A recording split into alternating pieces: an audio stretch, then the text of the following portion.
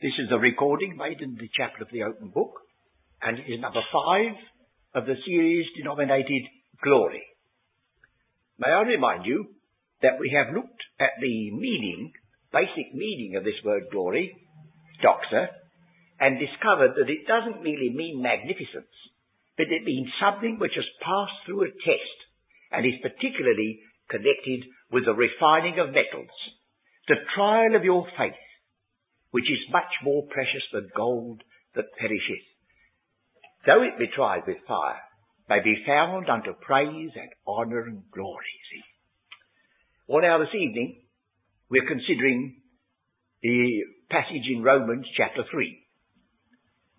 In our last study, we were considering Romans chapter 1, where we discovered, perhaps to our amazement, that the nations of the earth were held inexcusable because they were surrounded by evidences of creation, that they were without excuse, for God hath shown it unto them. We must accept the word of God and realize what a tremendous responsibility rests upon every one of us to be surrounded by these wonders of creation and never give two thoughts to the Creator. Now we come in chapter 3 to the next question. Verse 23 says, all have sinned and come short of the glory of God. You notice I didn't commence it with the word for. But I must do, mustn't I? And the word for links it with what's gone before. And so we go right back at least to the opening words of chapter 3. What advantage then is there in being a Jew, the circumcision? Oh, it's as much every way. Are we better than they? Oh, no, in no wise. Do you see the difference between a dispensational distinction and the levelling one fact that we all sinned? And these passages which are quoted as it is written, verse 10, as it is written, there is none righteous, no, not one. There is none that understandeth, there is none that seeketh after God. They're all quoted from the Old Testament and are charged, first of all, against the people of Israel. But he says in the preceding verse, we have before proved, both Jews and Gentiles, that they are all under sin, as it is written. So we have this list. Now, I'm wondering whether some folks might think I have a little bee in my bonnet. I dare say I have. But do notice, will you hear, these definitions of sin. They are gone out of the way. They together become unprofitable. There is none that doeth good, no, not one. Well, we can see all those, they're quite obvious. But now look, whose mouth is full of cursing and bitterness. And it says in verse 13, their throat is an open sepulchre. With their tongues they have used deceit. The poison of asps is under their lips. Tongue, lips, throat, mouth. I do feel there is a stress in the scriptures upon the sin in relation to speech. I know you can quote Shakespeare and say words to the heat of deeds too cold breath gives. And that would be out of its context, but you'd have to see why it was said. But words can influence destinies and lives. James says, you see what a great ship is turned by a little rudder. And he likens that to the tongue that turns the body round this way or that way. And as it's written here, and I didn't even write the epistle to Romans, friends, I've been accused of a lot of things, it's stressing lips, throat, and tongue. And even our Saviour says, every unfruitful, idle word that man shall speak, he'll give an account in the day of judgment. So do remember that we've been entrusted with a most precious gift, language. We have a most precious book, the Word of God. And we have opportunities to make it known, and sometimes we spoil it and defile it by using words which will never stand the test, putting it through the fire. So that's all introducing this question of sin. He sums it all up. For all have sinned and come short of the glory of God. Now, I call this the acid test of sin, because you see, we've already seen that the word glory means passing a test and coming out as being genuine. How does he introduce this question of sin? He says, they've come short. Now, that's one of the aspects of sin. Not merely what you have done, but what you've not done. I remember, I've told you before, I'm sure, once away on a holiday sitting talking to one of the fellow guests, and he was very bridled because I spoke of him as a possible sinner. He took me up on it. It was only one thing in his mind that was sin.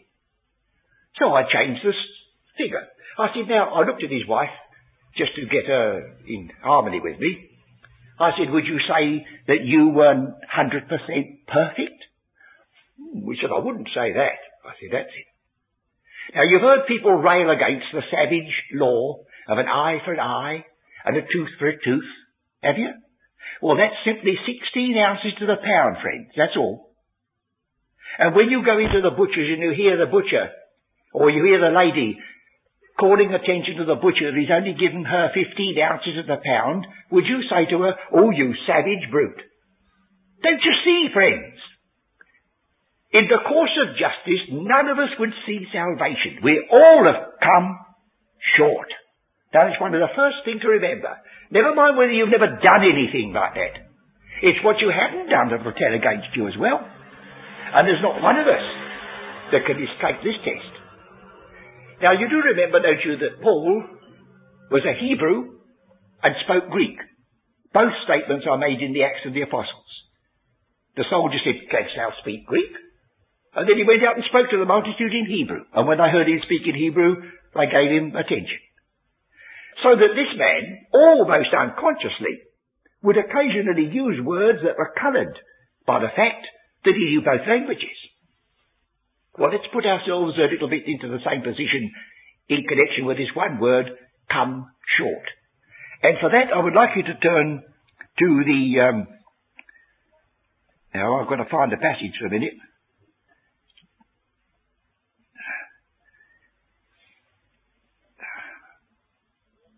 Oh dear.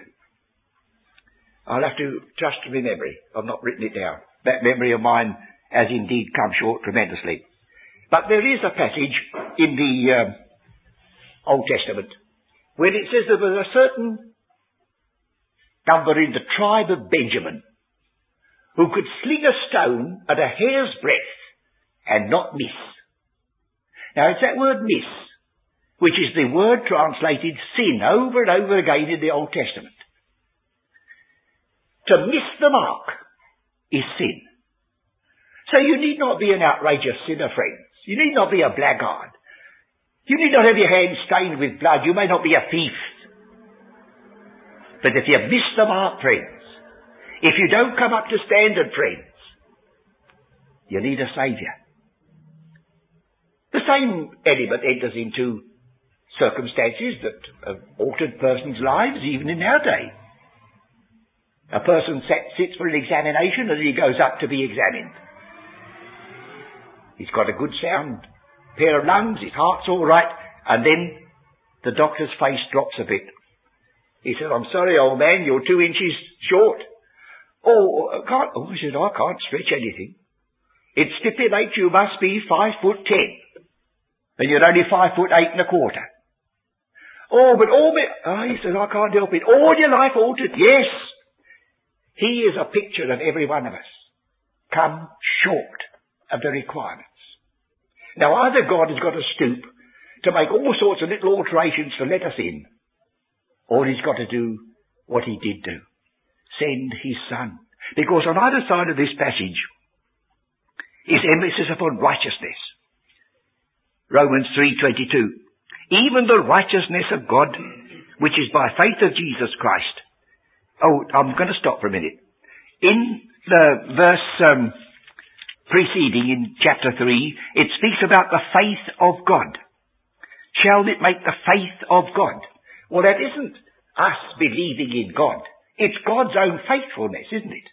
So here he says, even the righteousness of God which is by faith of Jesus Christ unto all and upon all them that believe. And you couldn't say, now even the righteousness of God which is by believing on Jesus Christ unto all and upon all them that believe. That's not what it says. Don't forget it emphasises his faith. And were it not for his faith, which means faithfulness, and so translated many a time, all our faith would be in vain. If a man is overboard and they throw a rope to him, he has faith and grabs it, but the rope breaks. Well, what's the good of his faith then? He'd sink just the same if he didn't hold it, wouldn't he? So do remember, the life I now live in the flesh, I live by faith of the Son of God. Not merely by my faith in him, but by his faithfulness in holding me. Faith of. I suggest if you want a private study, you take those words and you'll find they're used quite a number of times in that special idea. That he is trustworthy, otherwise our trust is in vain. So we now have the thought that sin is coming short of a standard. And as the word glory is in view, and we've already seen it has to do with testing a metal, we have been put into the acid bath, and we're proved to be base metal. It may have looked like it. I remember when the war was on, and you passed a jeweller's shop, they were asking you to bring all the old jewellery you've got. And some people, they ransacked their boxes and the drawers and that, and they got Aunt Mary Ann's golden earrings and somebody else's locket, and they took them there. And oh, what a surprise. Sorry. Look at it. It's not gold at all. It's mixture. That's what's happening here. We're all very respectable people until we come up against this acid test. And then we learn that every one of us, without exception, there is none righteous. No. Not one. And that's a levelling thought, isn't it? It doesn't say that we're all as bad as each other. But that doesn't save me because I'm a little better than the other man. I'm still short. And so here is a point I think we do well to ponder. Sin is coming short of a standard. Now you'll find this occurs in the teaching of the apostle more than one place. First of all, is use of the word to come short. I think we might just get one or two passages to impress it upon our minds. Hebrews chapter 4, verse 1. Let us therefore fear, lest a promise being left us of entering into his rest, any of you should seem to come short of it. Well, you can quite see that. Here's a promise. You hang back. You perish in the wilderness like they did. Coming short of it was disastrous to them, you see. And so we have that emphasis upon the idea of coming short. In Philippians chapter 4:11, one other passage, I won't give you a series, but you can find them. Philippians 4:11. The apostle has been reminding the Philippians how glad he is to hear from them again, because he commends them that at the beginning of the preaching of the gospel, no others but Philippians contributed to the expenses. And then Paul was a very sensitive person. Oh, friends, he said, don't think I'm sparing and asking you to send me another contribution. I'm not saying that. You could see that in this next few verses. But he said, not that I speak in respect of want. Want. That's coming short. And we do use the word today, oh, I'm a bit short, don't you? Well, don't forget when you say you're a bit short because they've been overexpending. It's a testimony that every man, woman and child in this whole wide world has to say, outside of Christ, they've come short. And then it's written of him, then I restored that which I took not away in the Old Testament prophecy. He had not any need to die for himself, but it was for us. And where we came short, he filled it to the brim, both positively with righteousness and negatively with enduring that dreadful cross. So we've got this emphasis here. And see that you come behind in no gift, 1 Corinthians chapter 1. Come behind, come short, fail, miss the mark. They threw the stones at a hair's breadth and didn't miss. Same word as I said earlier. That word miss is right through the Old Testament translated sin. Missing the mark. And so we have this. Now, the next thought comes in this connection, the way in which the apostle has used the word worthy. Not to do with sin so much, but still with the same idea that all our actions, you're going to finish it for me? Are weighed. Weighed. It gives you those 3 chapters of Ephesians with its glorious calling. And then what does it say? Chapter 4. Walk worthy of the vocation wherewith ye are called. And axios, the word worthy, is a word that refers to the beam of a balance. Now, do what we will, we'll never get that balance perfectly horizontal, not in this life. But we need not confess utter failure. We can seek to walk worthy, even though we confess at the end we're poor servants. And then it's written large in the Old Testament, and although it's going aside a bit, I think perhaps we will get this insistence by that well-known passage in the book of Daniel, chapter 5. The book of Daniel, chapter 5. You know, the king was sitting there with his courtiers and others and having a proper carry-on, and then he saw the finger of a hand came and wrote upon the wall.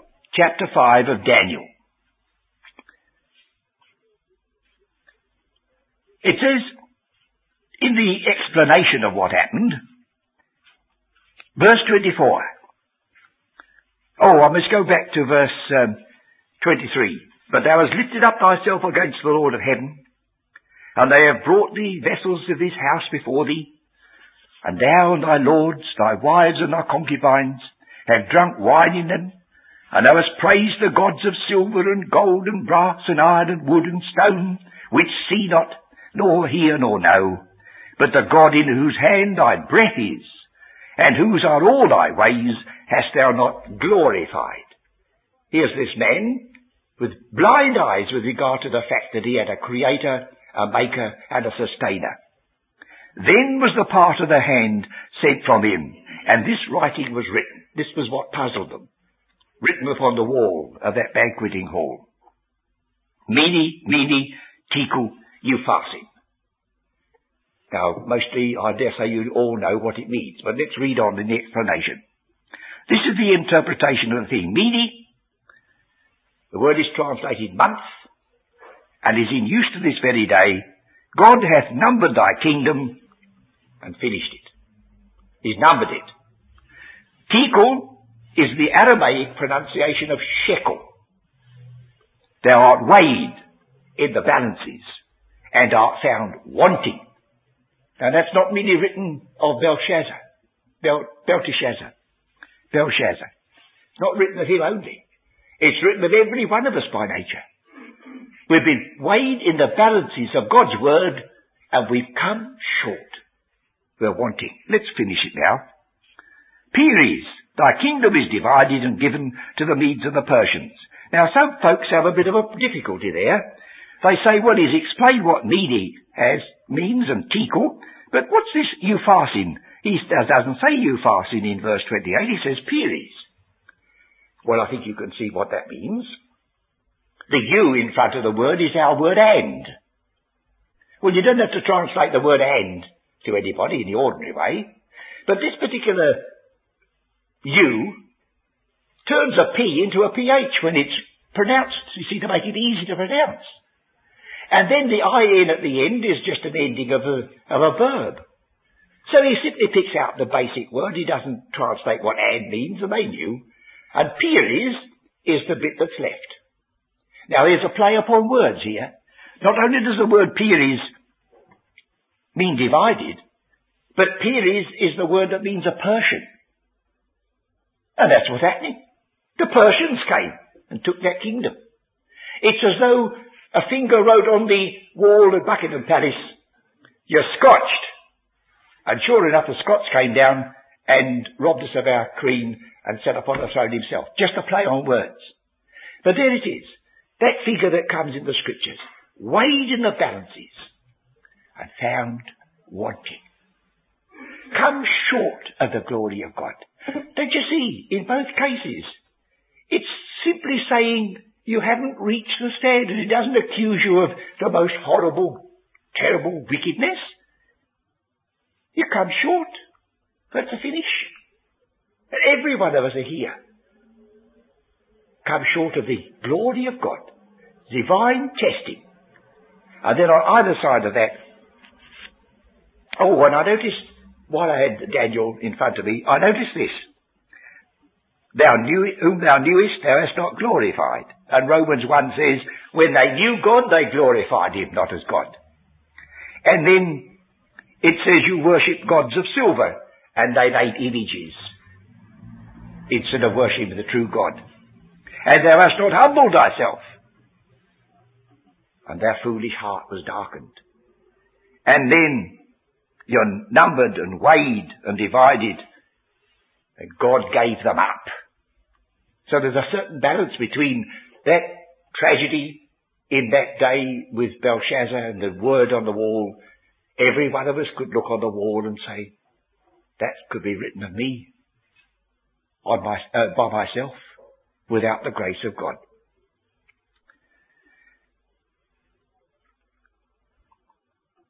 Well, now, I think we come back to Romans, the 3rd chapter, for another feature.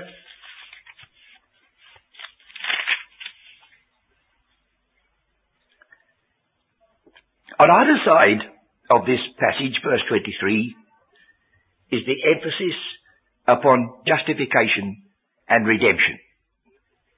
That's put in here to carry us on to the one hope we have. So don't let's end up on the sad note, let's end up on the glad one. In verse 22, this righteousness is the righteousness of God, which is by faith of Jesus Christ, and it's unto all and upon all them that believe. For there is no difference. There's no difference in the act of faith. There's no difference in the need. Whether you are brought up in this land, or whether you were brought up on the Congo, or whether you were in China, it doesn't matter. All have sinned, and all can come, or must come, if they're ever coming, the same way. For all have sinned and come short of this test, this glory of God. Now the next thing to notice is this. Being justified freely. Do you notice there's not an interval? It doesn't say, all have sinned and come short of the glory of God. But if you make up your mind and you have a good tussle with yourself and you repent and you appear to be trying your very utmost, God will save you. It doesn't say that. He says, being justified freely, it carries straight on without a break. You're absolutely bankrupt. And you've got the wealth of redemption at your disposal by one moment of faith. You realise your need, you put your trust in him, and the work's finished. There's a lot comes out of it after that. But that's where the emphasis here. Being justified freely. The word freely means without payment, without a price. But the immediately goes on to say a price was paid. You haven't paid it. It's free to you. By his grace, through the redemption which is in Christ Jesus, whom God has set forth to be a propitiation through faith in his blood. He's piling on now the work of Christ. Redemption is that which leads you out, the exodus. Just the sprinkling of the blood and out. And the propitiation is the ark in the tabernacle. Acceptance and reconciliation and forgiveness. So there is hope for all those who will take their stand where God has placed them. Bow in his presence and acknowledge, all have sinned. Yes, Lord, and I'm among them.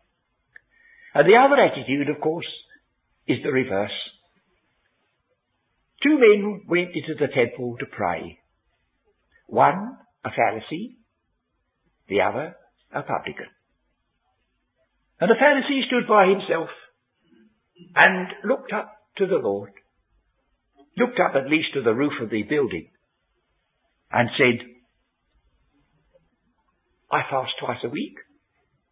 I give tithes of all I possess, and I'm not like this publican. And the publican durst not lift up his eyes to heaven, but said, God, be merciful. That word merciful is this word propitiation. God, be merciful to me, the sinner. I don't think he ever saw the Pharisee. Made no comparison with him. I tell you, says the Saviour himself, that man went down to his house justified rather than the other. And this verse in Romans 3 is only slipped in by the apostle in his great doctrine and great argument concerning justification by faith without works. I know that some folks take you up and say, James contradicts him. He doesn't. You've heard that before. Let's have it again. The great figure in Romans is Abraham, who believed what God said, that he would have a child, even though he was as good as dead. And it was counted unto him for righteousness. And James, he comes along, and instead of going to the same passage, he said, Abraham was willing to offer his son on the mountain. That was a long time afterwards. Don't you see, he says, how his faith was perfected? He's not contradicting. He said he believed like that, and that's all he did. But he could go on and believe that he would raise that beloved son of his from the dead if needs be. So he says, you see, he was justified by his works, and no contradiction. But at the beginning, that doesn't cut. We have this blank statement. We're all bankrupt. We're all sinned. Come short. We've got nothing to say. Nothing to pay. And then they are turned immediately to the one offering of the finished work without which there is no hope.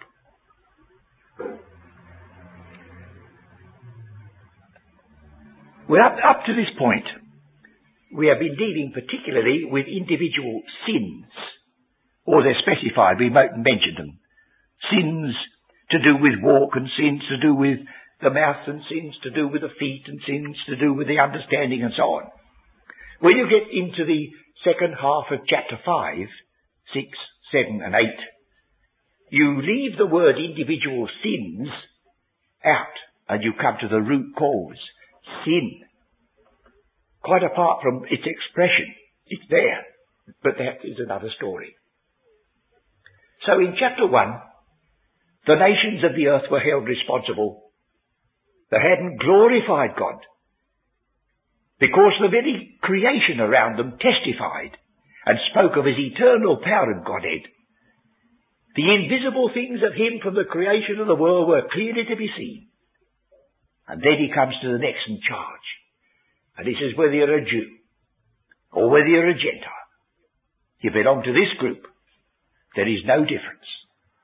So please do remember the difference between dispensational truth and doctrinal truth. I've been called very evil names by someone who doesn't understand. He's printed in his book that I have no place for the epistle to the Romans. That's rather remarkable, isn't it? I wonder what I was doing in writing that book, The Justifier. But don't you see, he's not seen the difference between the fact that Romans gives you the doctrinal basis upon which Ephesians rests.